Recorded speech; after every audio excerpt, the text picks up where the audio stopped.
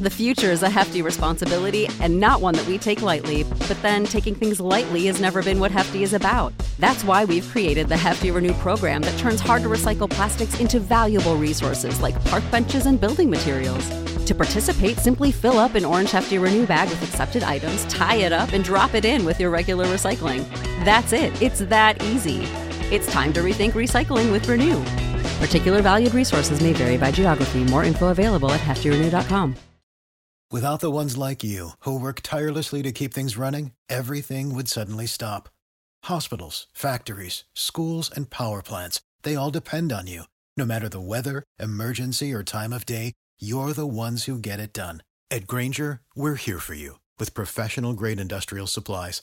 Count on real-time product availability and fast delivery. Call, clickgrainger.com, or just stop by. Grainger, for the ones who get it done.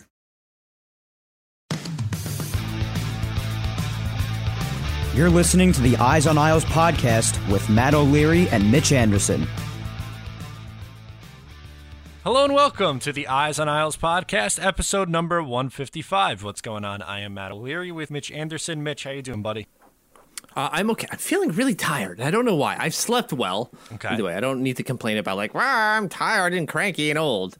So I have my tea here. But no, I was talking to you about off air about how we're redoing the kitchen in front. Like the way our house is set up, the door is on the side of the house, and you have to walk in and then immediately up like 4 stairs. Okay. So when all 4 of us plus the dog come home, there's like very little room. I think it's 3 feet wide, and even then there's a little something that comes out of the wall where you can, anyways, basically 2 feet for 4 people and then some stairs. And there's also a door, right? Because the door opens into the house, so you try to close that sucker in the winter. And as we're redoing this, there's all these things, and I was trying to look into cool things I could do with the kitchen, aside from just here's a fridge and stove. And some of the stuff, it's here's a kettle you can plug into your phone so everyone knows how hot you like your tea. Who cares about that garbage? Yeah, that's... Or here's a measuring cup that has a sensor in it so it knows how to make a... Sorry, this is a better one. You put... it's like a scale. You put a cup in it, or on it, and then you can pour stuff in, and it measures how much you've added, so you can make the perfect quote-unquote drink. So if you want to make the perfect Manhattan, it'll know to I don't know... Take some the ounce, how much you've put in. Cool. And I was I don't care that much. Yeah, that seems... I don't want to spend $400 on that. Yeah, that seems a little overkill. Kind of cool, but I don't know if that's going to hit on the necessity list for you, Mitch. Definitely not. I have other things I could spend $400 on, like a better set of headphones. That'll cost half of that. There you go. That could work. Yeah, I don't know how I can work that into my kitchen budget, but I'll try to sneak that one in. What's going on with you? Not a whole lot. So yesterday was interesting on Long Island. If you are a patron, so patreon.com/EyesOnIsles, we do post-game content over there, mailbag shows, a whole bunch of stuff. Usually after every single game, we record a podcast. For the first time ever, I think, since we started, we did not do one yesterday, and the reason was because I lost power for about 24 hours. Some people still don't have power. Actually, 5 minutes before we went to go on, Mitch could vouch for me here, we had a small power out, a brownout, and then it came right back. I was I don't like this. I don't like where this is going. Figure this out.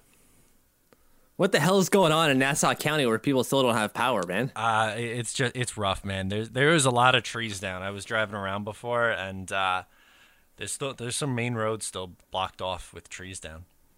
That's crazy. What a storm that was. My God. Obviously, I didn't feel it. I'm all the way here, but I saw all the pictures and the videos and just everyone tweeting can't see the game, which is insane. It's insane to me. Absolutely. So this is episode 155. We'll get an addition later on for you guys.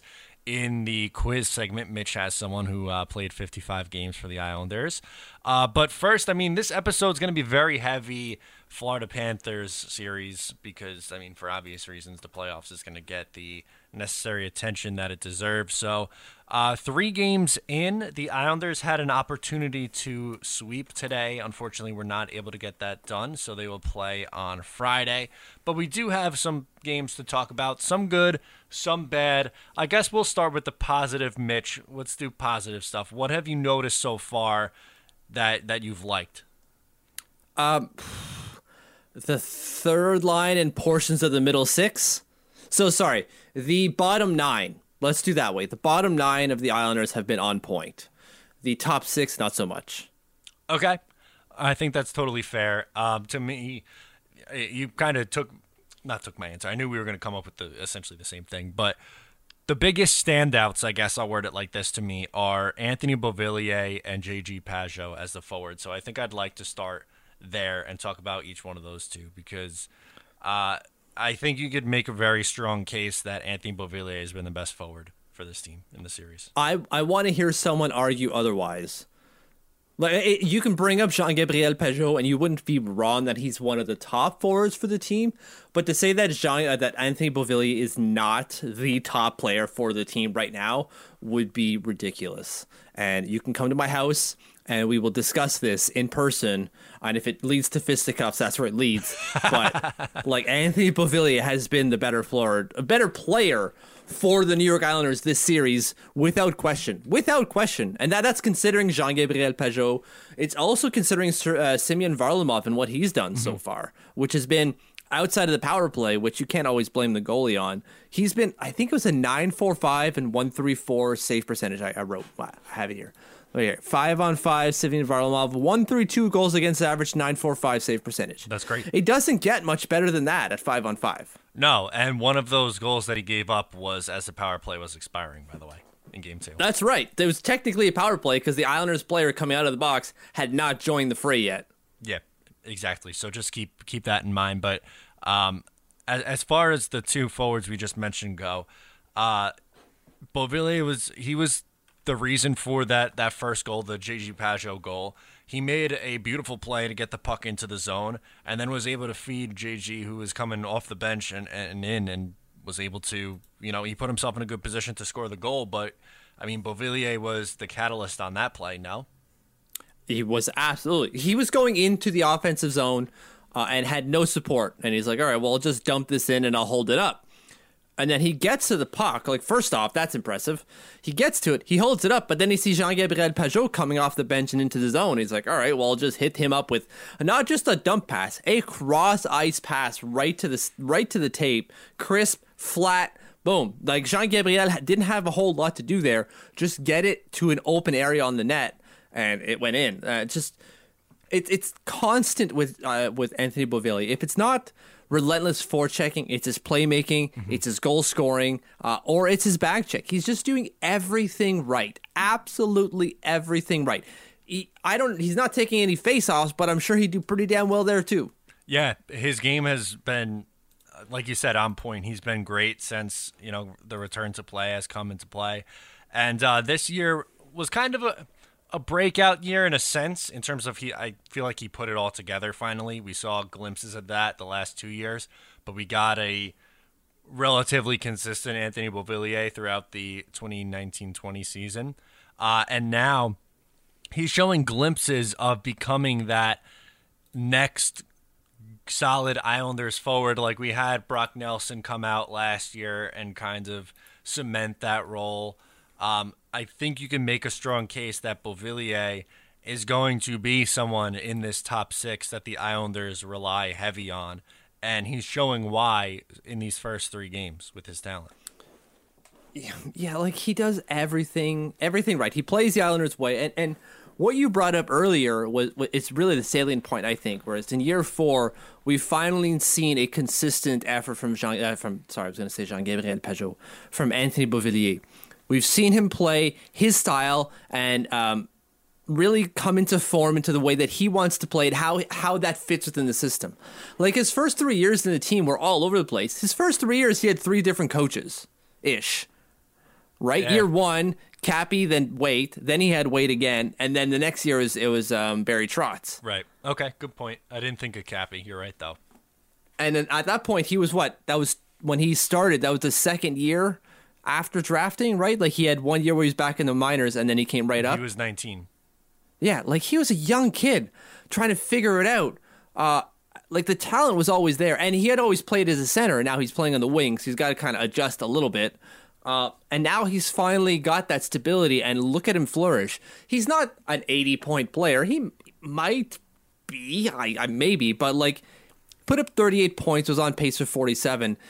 But the takeaway here isn't just the production, it's the consistent effort on both sides of the puck, with it and away from it. And we're seeing that through these playoffs. That 5-month break, it didn't just disappear, it stuck with them. And if that stays, yeah, we got a 50-point player for the next 5-6 years on our hands, which is incredible. Exactly, and that's just another thing the Islanders could use, is just a player in their own system taking that next step, because they don't have a ton of room to go out and add in free agency, as we know, because they have to take care of a bunch of RFAs. So if you can get Anthony Beauvillier to bump up his production by, let's say, I don't know, maybe we thought he'd put up 45 to 50 points, but now he's like a 60-point player, that just helps you out even more so. Exactly. Would this essentially, and I hate where I'm going with this a little bit, would this essentially push Josh Bailey out a little bit in terms of a like top six going? Like, we know we got Bo, and we got this this player that this could be a 60-point player, or has seen to be a 60-point player. Does this kind of push him out to make cap space? Because we've got a guy in Josh Bailey who performs, but like if we can move him and keep Bo, who's on $2.1 million next year, that saves us some room. I guess theoretically, yeah.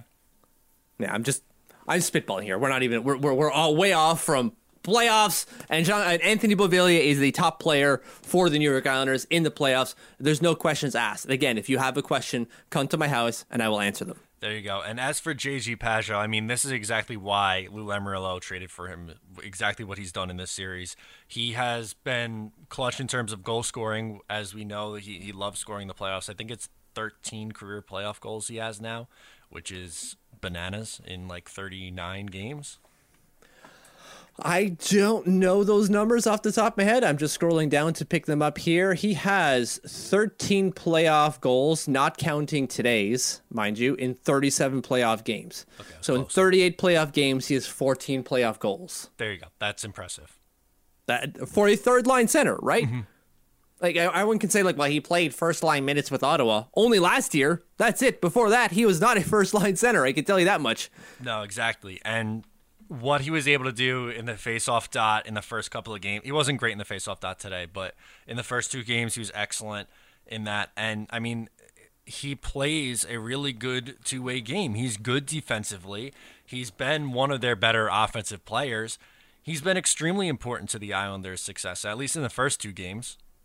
Yeah, even in the third game, right? Yeah. Like, he does everything. Like you said, takes face-off, kills penalties, plays on the power play, plays at 5-on-5. And like Barry Trotz is saying after the third game that they were playing too east-west, I think it was. They needed to go more north, whatever the hell that's supposed to mean necessarily. I guess they're playing too much along the sides and not taking the puck deep enough. Mm-hmm. But that's what Jean-Gabriel Pageau does. He's taking that puck in deep. He's playing in the other zone. He's not playing in his own zone. And when he does, that's because he's pushing the puck forward.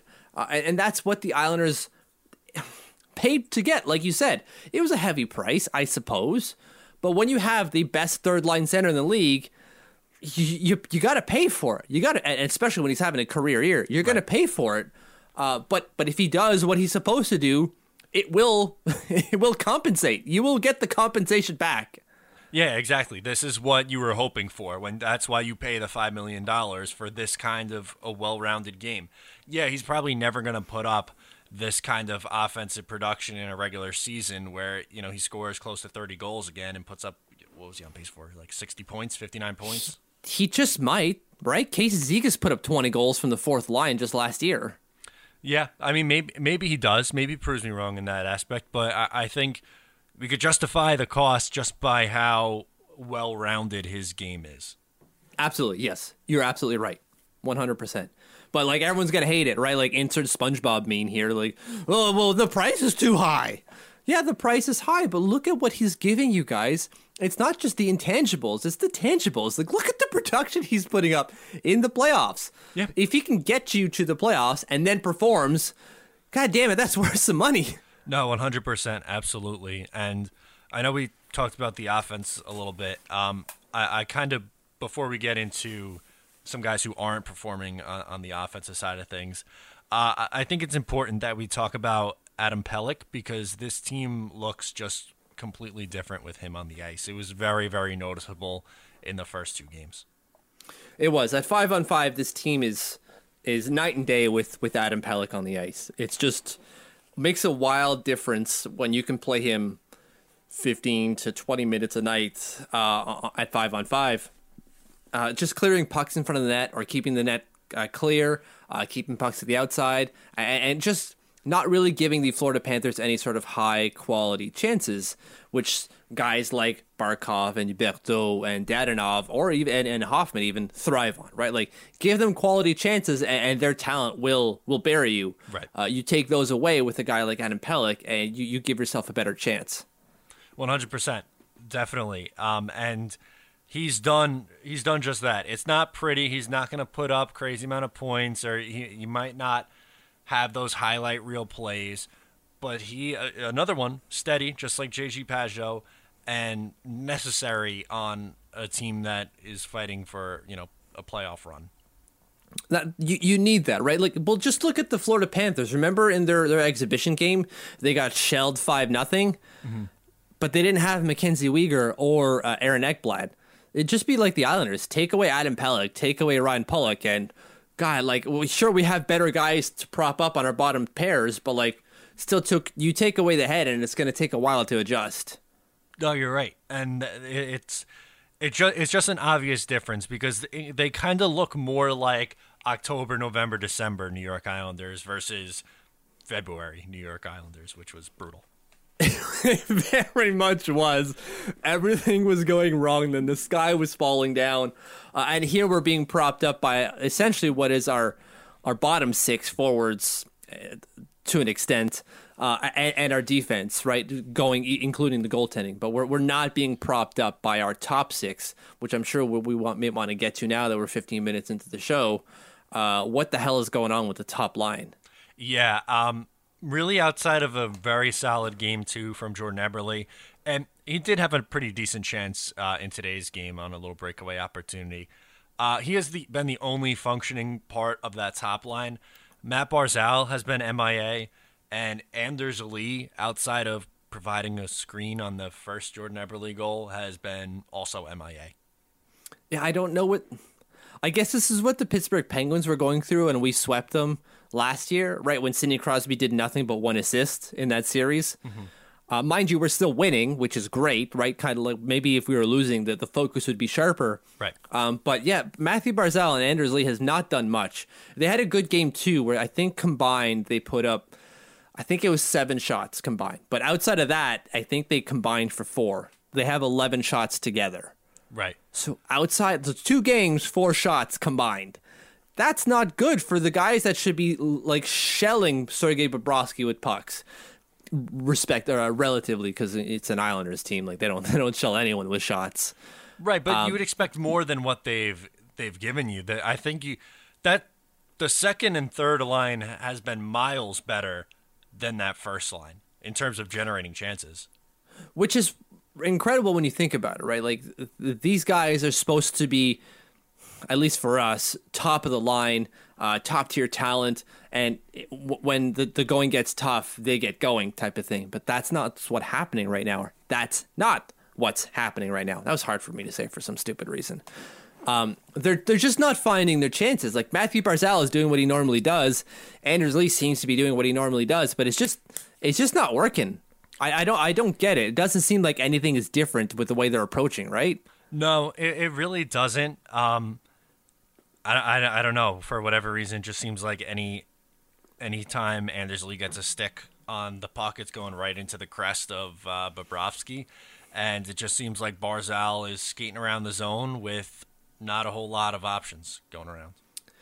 And maybe that's the folly or the folly. Well, anyways, the the error of Matthew Barzal's reliance on generating right off of his stick right there and then. Right? He's not doing a lot of getting that puck in deep. Right? Even when he enters the zone, he doesn't get to like the face-off dot before he peels off. He peels off like almost immediately. He takes like 5 steps into the zone, turns around and doubles back looking for an outlet. Then he'll drag that defenseman all the way in and clear that top end of the zone if you're going to double back anyways. Yeah. Try that. Which may not still work because they can still double team him, right? Like one take the deeper end and one take the top end, and then Matthew Barzal has to come into the slot, which is suicide typically. Usually, if you got your head down like Barzal does sometimes. Right, exactly. Then you're going to get laid out. It's just it hasn't worked though, and that is going to have to change if they want to advance and have any shot going further. So Barry Trotz hasn't really made any changes to his lineup aside from the one necessary one that he's made, right? That we all know about, but we'll get to a little bit later. Mm-hmm. Do you think he does anything with the lineup now, specifically considering this top line, just the top line? Do you think he changes this going into Game 4? I don't know if he does. I would put Anthony Beauvillier back up there. See, that's what I would do too. And I think it makes sense. One, because of how good Beauvillier has been playing, but that was a pretty productive line. Granted, it was a couple of years ago at this point, but Bo, Barzal, Eberle did have success in the past, and I know we're beating a dead horse on this one. I don't like Lee with Barzal. I don't think it works. Lee with Nelson and Bailey, that's different. I can get behind that for sure. So I think he being Trotz is maybe hanging his hat on the fact that Lee Barzal had good underlying numbers. Like their Corsi numbers were pretty good this year. And maybe Lee was a little snake bitten throughout the year, specifically on the power play. Mm-hmm. But when it came to 5-on-5, like they had okay numbers. And then when you look at that, you're going like, it's going to change. Something's going to change. They have too much talent for this to stay like it is. But to your point, I don't think they're complementary players, they being Matthew Barzal and Anders Lee. They just don't seem to fit. Barzal's not a shooter. He's trying to be one, but he's still not a volume shooter. That's just not his game. No.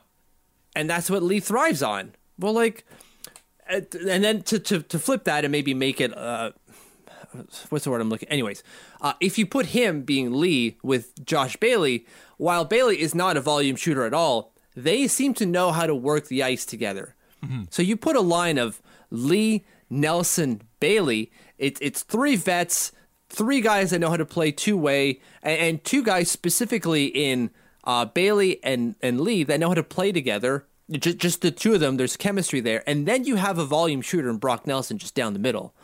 That should work.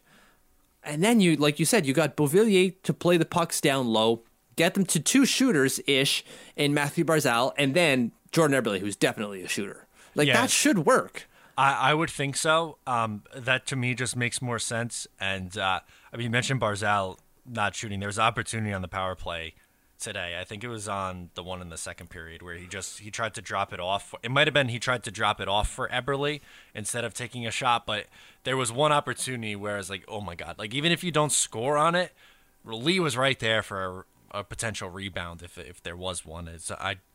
I think you're right in the sense that he would thrive more with someone like Beauvillier who could keep up with him and just suits his style a little bit more. Yeah, well, he pulls like the thing with Lee is that he's great along the boards because he's very strong. He is a very strong man and is great battling along the boards. He's not a quick skater. He's not fleet of foot. He's also not a shooter, or a distance shooter, I should say. He's not a guy who's going to take the puck from the corner and just lay it on the net at any chance he's going to get. He's going to try to get as close as he can to that net, which doesn't necessarily serve Barzal. He needs someone to help him around the perimeter and get him the puck, dig it out, and then give it to him. Bo's that kind of workhorse player that serves Barzal well. As far as I can tell, anyways. Obviously, I'm not there at practice and watch them play as close as Barry Trotz is, and I haven't been a coach like Barry Trotz has. It just, to me, at the eye test level, it just seems that Barzal and Beauvillier works. But I still think that you're right that Barry Trotz won't make this change for one specific reason, is that they're still winning the series, right? Like, he's not desperate enough to make that kind of desperate move. No, that's the thing. I think he likes the consistency, and I think he's going to go with, well, they'll just figure it out eventually kind of thing. Which sucks because it might work now, but it may not work later. Yeah, exactly. It's risky. It's definitely a risky play, but I think he would say exactly. He would say we're up 2-1 in the series. I could get by even if they're not playing that great because I won the first 2 games.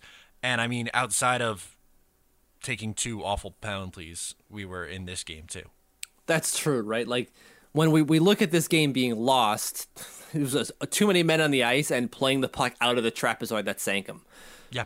Like, although to be fair, the PK could do its damn job, right? Like the PK has been awful here. No, it has. I mean, the strength of the Florida Panthers team is the power play as well. So, 5-on-5, I think they were fine. They weren't great today, but I think they were fine.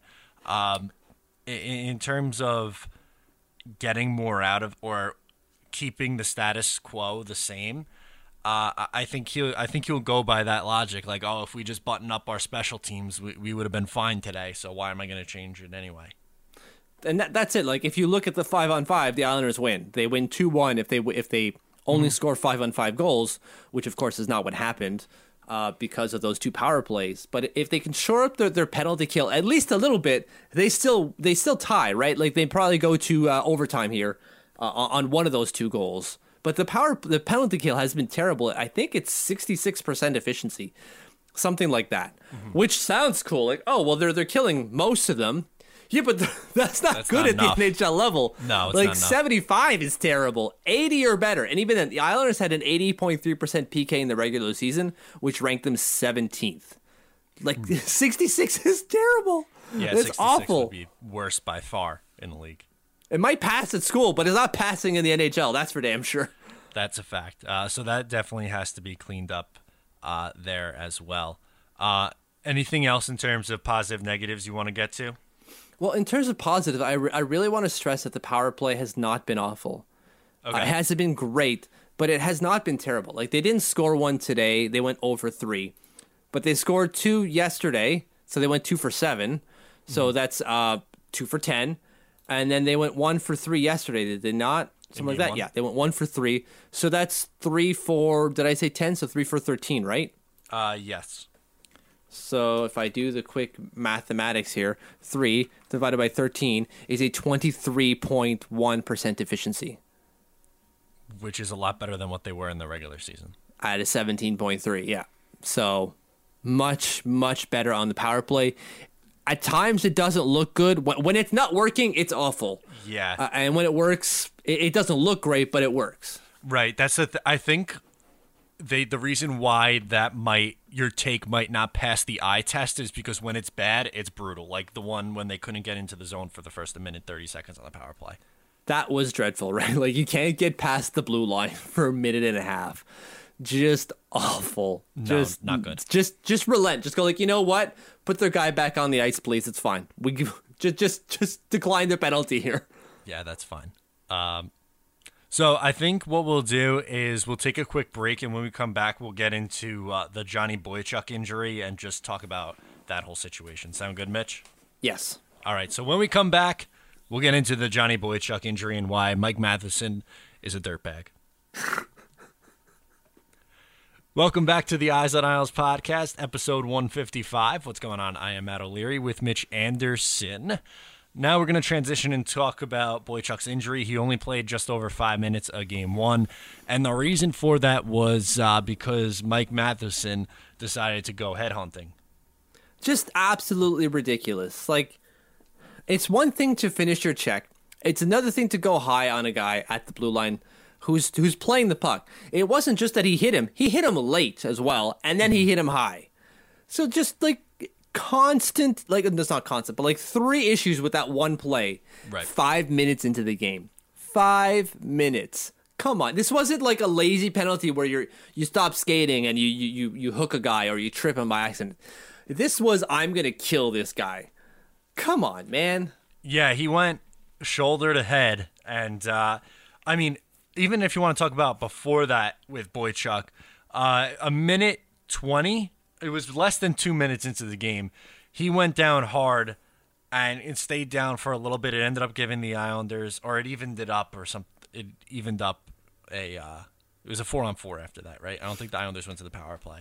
I don't remember. I don't think they got a power play off of that. Like I think he just tweaked his hip a little bit on that one. Yeah, so he got banged up. He went down, and then in the right early in the second was that hit from Matheson, and he was done. So the Islanders had to play down a defenseman in game one, and for some reason the Islanders didn't get the 5-minute major on that.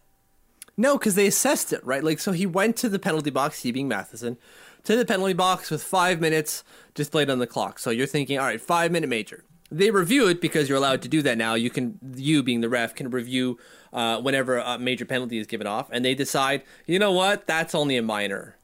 And you're saying, in what world is that a minor?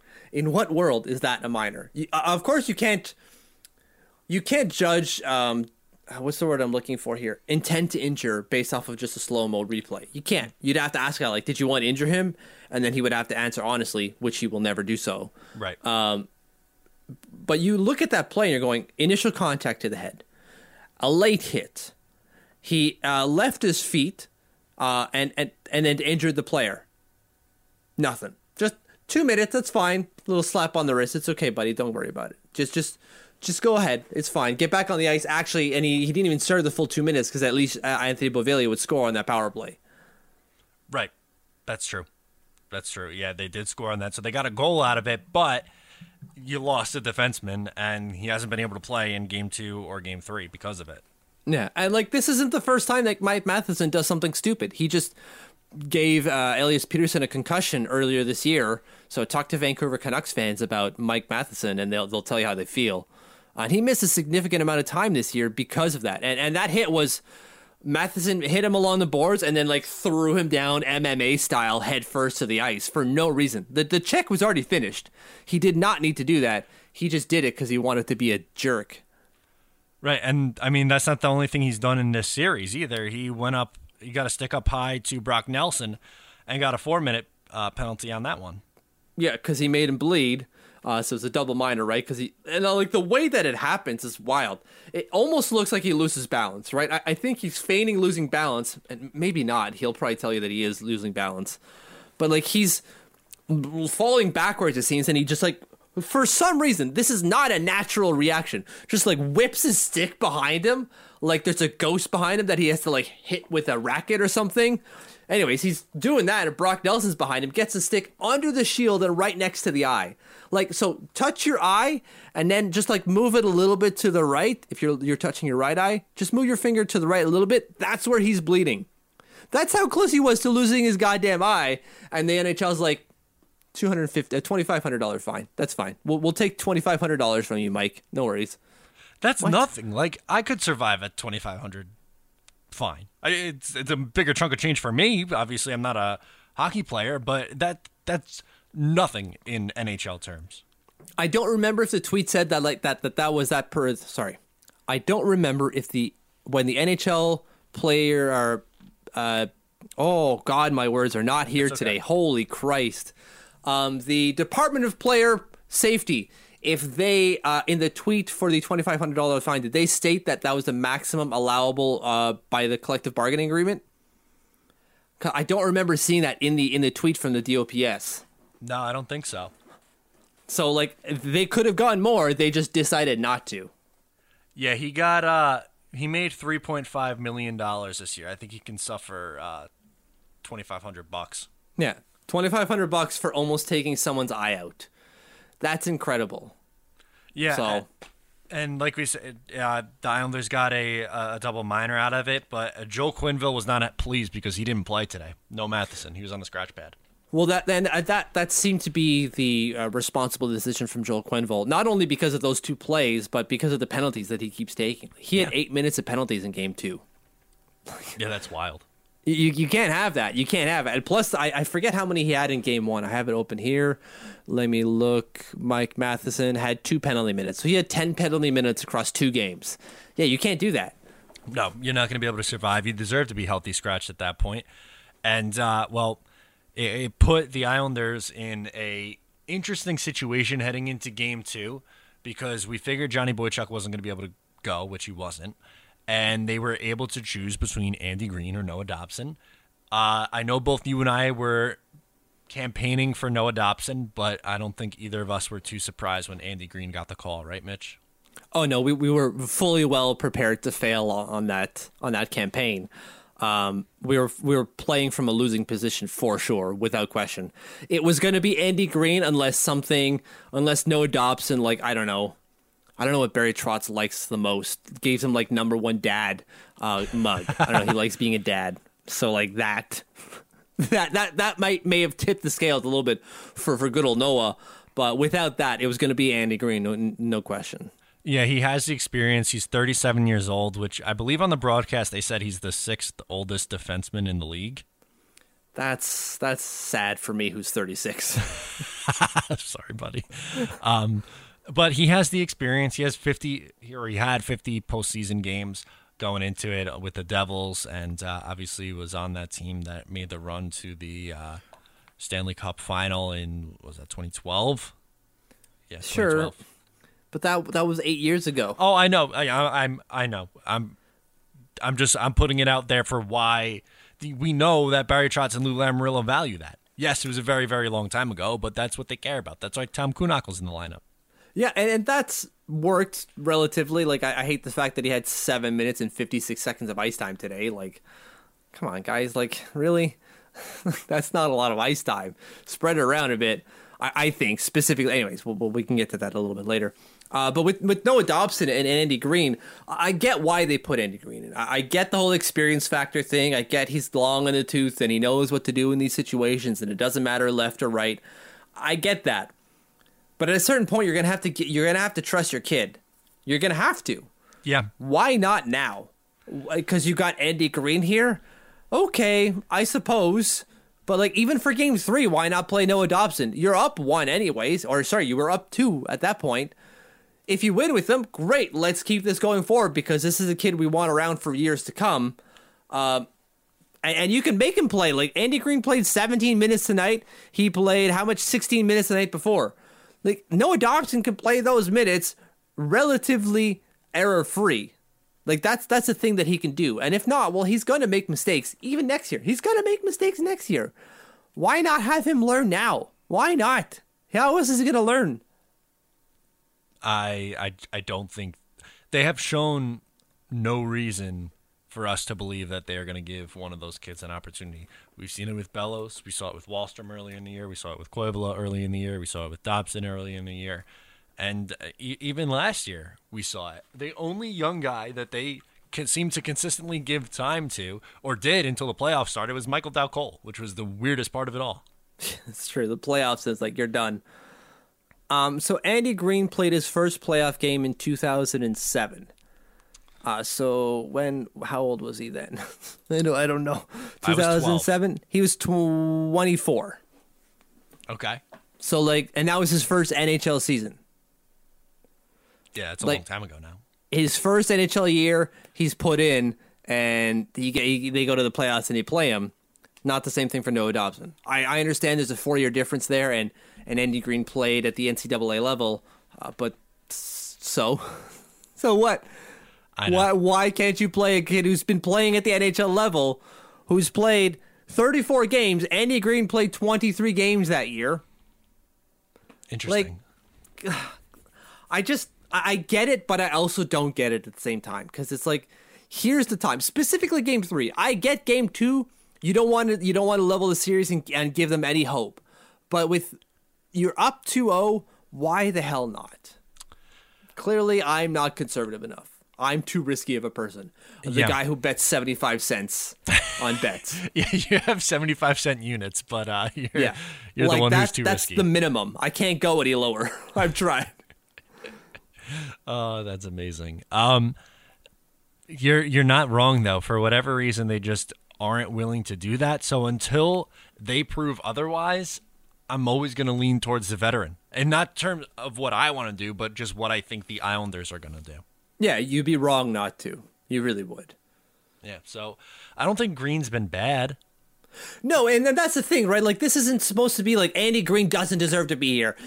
No one is saying that. It's just kind of like, I get it, but I also don't get it at the same time, because you're going, yes, this guy is fine. I have nothing against Andy Green, but I also like the idea of having the guy that we're going to have around for the next 8 or 9 years, if not longer than that, hopefully his entire career, just sitting there. Sitting there. Come on, guy. And you said he was good.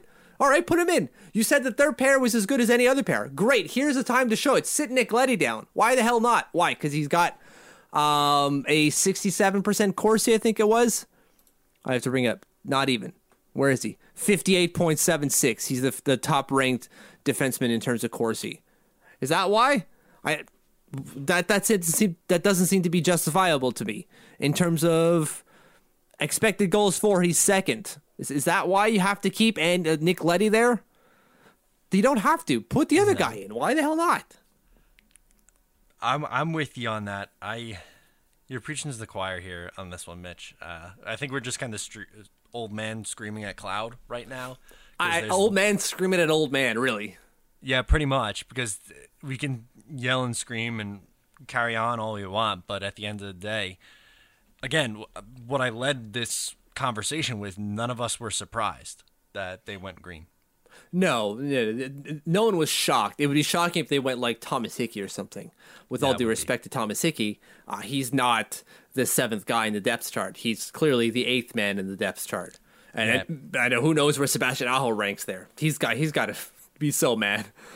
What the hell am I doing here, guys? I've been in the AHL forever, killing it, and I can't even get in the NHL, which is fine, I suppose, when you have guys like Andy Green around. But anyways, I'm not surprised. I'm not mad. I really want Noah Dobson to get his legs out under him. Maybe if they're like in a best of 7 next series, if they make it through, and they're up like, I don't know, 2-0 or 2-1, maybe they play him, give him a look. I don't think so. Yeah, you're right. So. I really don't, man. I don't think. I would be really surprised at this point if we see too much of a lineup change, unless someone's like really awful, which I don't think they're at the point where they're going to be scratching Anders Lee, Josh Bailey, or Matt Barzal. No, they're running with those guys no matter what. They're not going to scratch them for a game. They'll miss a shift, I assume, if they play real bad or do something real stupid. But outside of that, they're on the ice all the time. Absolutely. So anything else before we get into the quiz stuff? No. Sorry, are you surprised that they didn't play Thomas Greiss for the back-to-back? No, like for everything I just said, they don't want to change it. It worked for the first 2 games, and if they won today, they would have had a long break anyway. So Varlamov would have got his rest there. Exactly. There was no reason to do it. I wasn't surprised either. With the way he played in games 1 and 2, there was no reason to switch him out. Like he had again, his save percentage at 5-on-5 is .945 across 3 games. Right, he's fine. And I thought he was fine today. His one mistake came taking a penalty, a delay a game. That was it. And even then, I think you can argue that he did what he had to do. He took the penalty because otherwise the Panthers forward was in on the puck. The Islanders defenseman was nowhere around the puck, so he had to do something. And then that's all he thought of. And even then, he got a 2-minute. Like, you take the penalty or you take the goal. Unfortunately, he took the penalty and a goal. And a goal. Yeah, but that's really the only mistake. Other than that, I think he's been more than you could have asked for. Yeah, 100% agree. All right, so ready for the quiz? Yes, let's do this. So we're episode 154 of the Eyes on Isles 155. Podcast. Sorry. I still have 154 written here. Yes, sorry. We are the 155th episode of the Eyes on Isles podcast. As we do with every show, for every show we take a player who's played this number of games. Usually it's minus 100, but this time I went with 155 games. So this player has played 155 games for the New York Islanders. Ooh, okay. You have 5 guesses, Matt, to discover who this player is. The guesses get progressively easier as we go. Good luck to you. Okay. Guess number 1. I was born June 1st, 1980 in, Lungi, Sweden. Ljungy. That might help you. Next. Okay, but it doesn't really. 2, in 155 games, I have 56 points with the Islanders. So not much of a score. Next. I was a 3rd-round pick by the New York Islanders in 1999.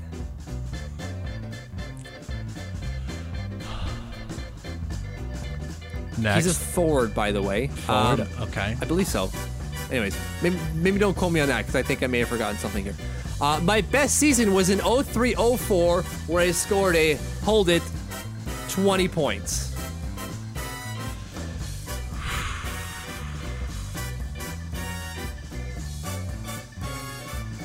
Sorry, Next. he was a forward. He was a right wing. Okay. This is bad. I don't know. It's fine. Last one. Matthias is my name, and you can't handle me. Handle. Who is it? Matthias Weinhandel. Don't remember him. I have no recollection. That's fine. He played most of his time with the Islanders between the 02 and 06 season, and then he left after that. He played 2 years in Minnesota in 05 and then 07. Sorry, Okay. 05, 06, 06, 07, where he played 15 and 12 games. But yeah, 3 years with the Islanders between 02 and 06, where you were like, I don't know, 6, 7 years old? 8 to 11. Yeah, so not paying a whole lot of attention, I imagine. No, apparently not. Yeah, I honestly I don't really remember him. That's perfectly all right. So that is episode 155 of the Eyes on Isles podcast, where Matt doesn't remember Matthias Weinelham. That's on me, guys. I'm sorry. I apologize. I'll be Sorry, better I didn't even next time. pronounce his last name right. Weinhandel. God, Jesus. Just said it like 5 times. We'll be better for 156. Oh, man. Quick break from us. When we come back, we're going to get into the social segment and what's going on around Isles Twitter. Welcome back to the Eyes on Isles podcast. Now into the social segment. Mitch, what do you got for us? This tweet just flashed across my desk. It's from Matthias Weinhandel. He wants me to pronounce his name properly. Called me a jerk and everything. In German, I believe. Oh, boy. No, that's not true. My first one comes from Scott Abraham. I'm sure you've seen this, and it's a video of Katie Ledecky swimming with a glass of chocolate milk on her head.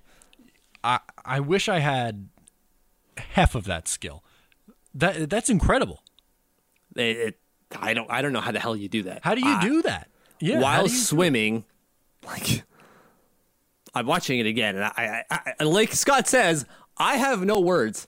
How the hell do you swim in the full length of an Olympic swimming pool?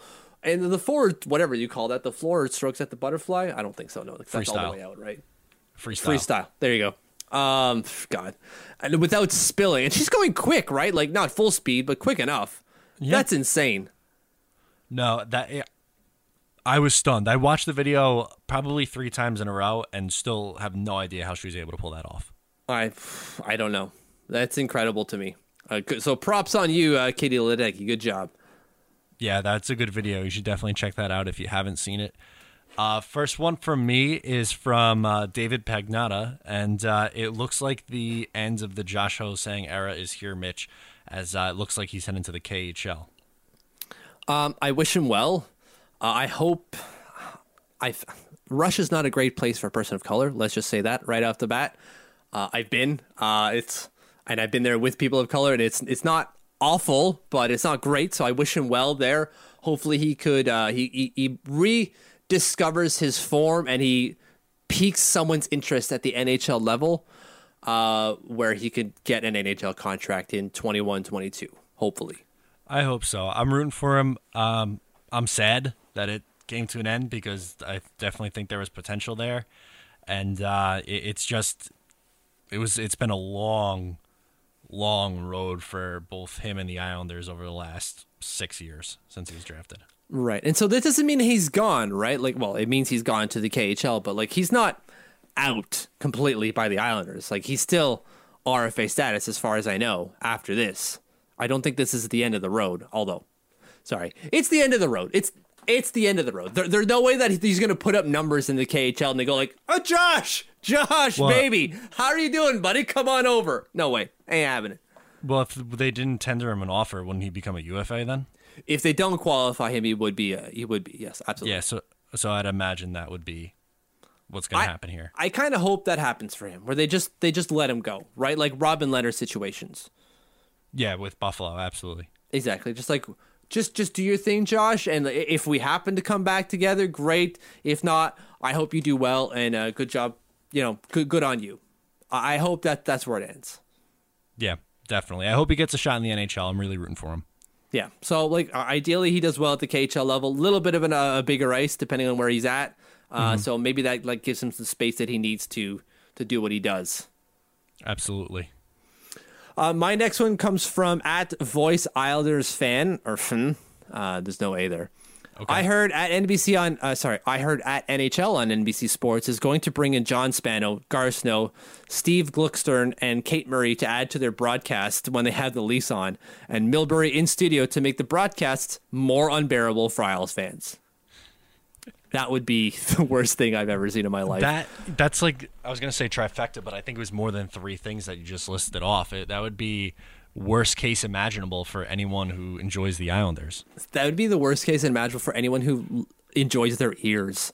Could you imagine the garbage being spewed on that network already with just Mike Milbury and then those 4 clowns? Oh. Yeah, well, did you see the latest with Milbury? With what he was saying about Muzzin when he went down? Yeah, like he went down and he was not faking it, but he was down for a whistle to get like a breather or something like that for his team. Yeah, and he had to get carted off.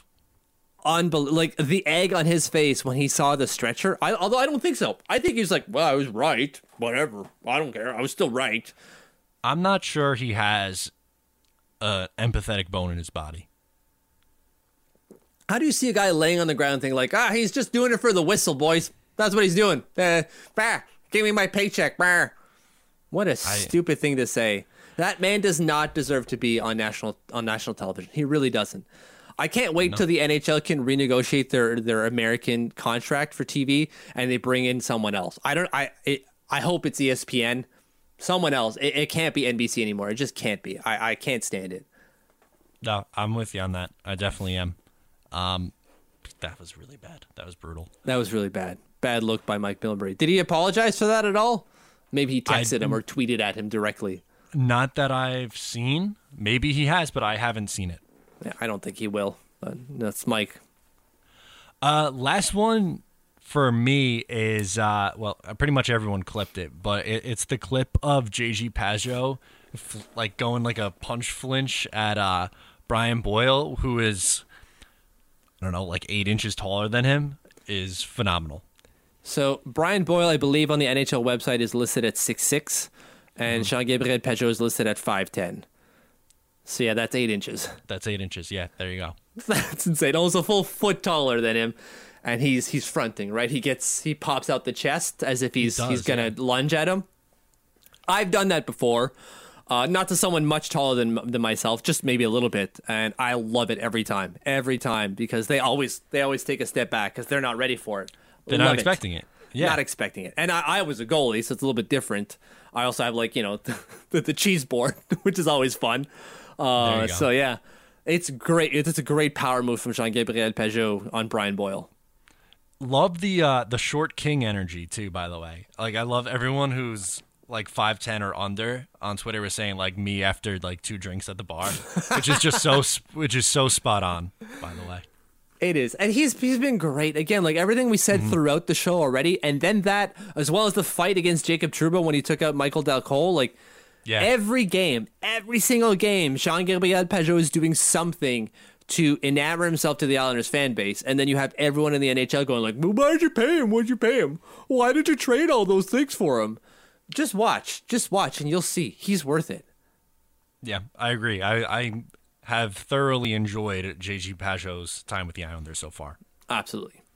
My last one here is from @AlwaysIsles, saying regular season Jordan Eberle versus playoff Jordan Eberle, and then a bunch of hashtags.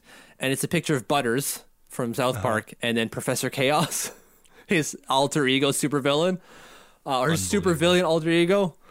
Because also spot on. Jordan Eberle in the regular season is not the same player he is in the playoffs. It seems. No. For the Islanders, for the Edmonton Oilers, they're all looking at each other going like, what the hell happened, guys? We had this guy and we let him go for Ryan Strome. We could have used him in the playoffs, guys.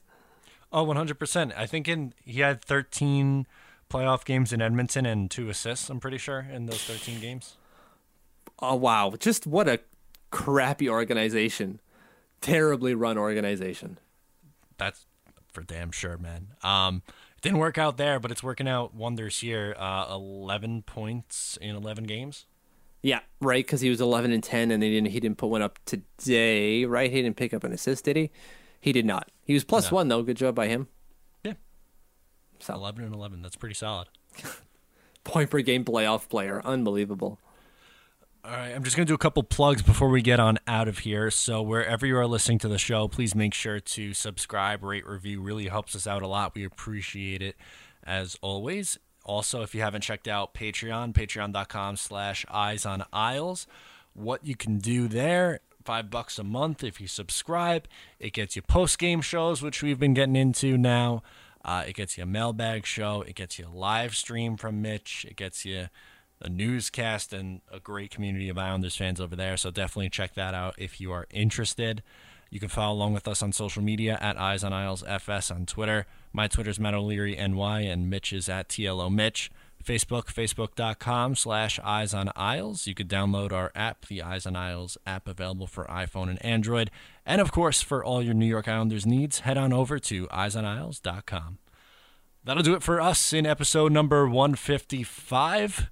We'll be back next Wednesday to talk some more New York Islanders hockey with you. But for now, that'll do it for us. Thanks so much for tuning in. I'm Matt O'Leary. He's Mitch Anderson, and we'll talk to you next time.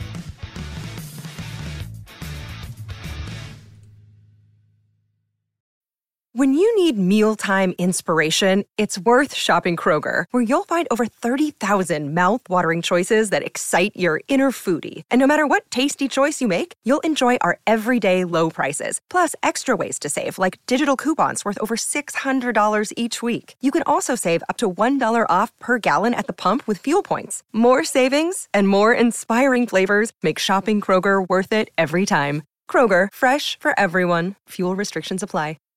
Save big on brunch for mom, all in the Kroger app.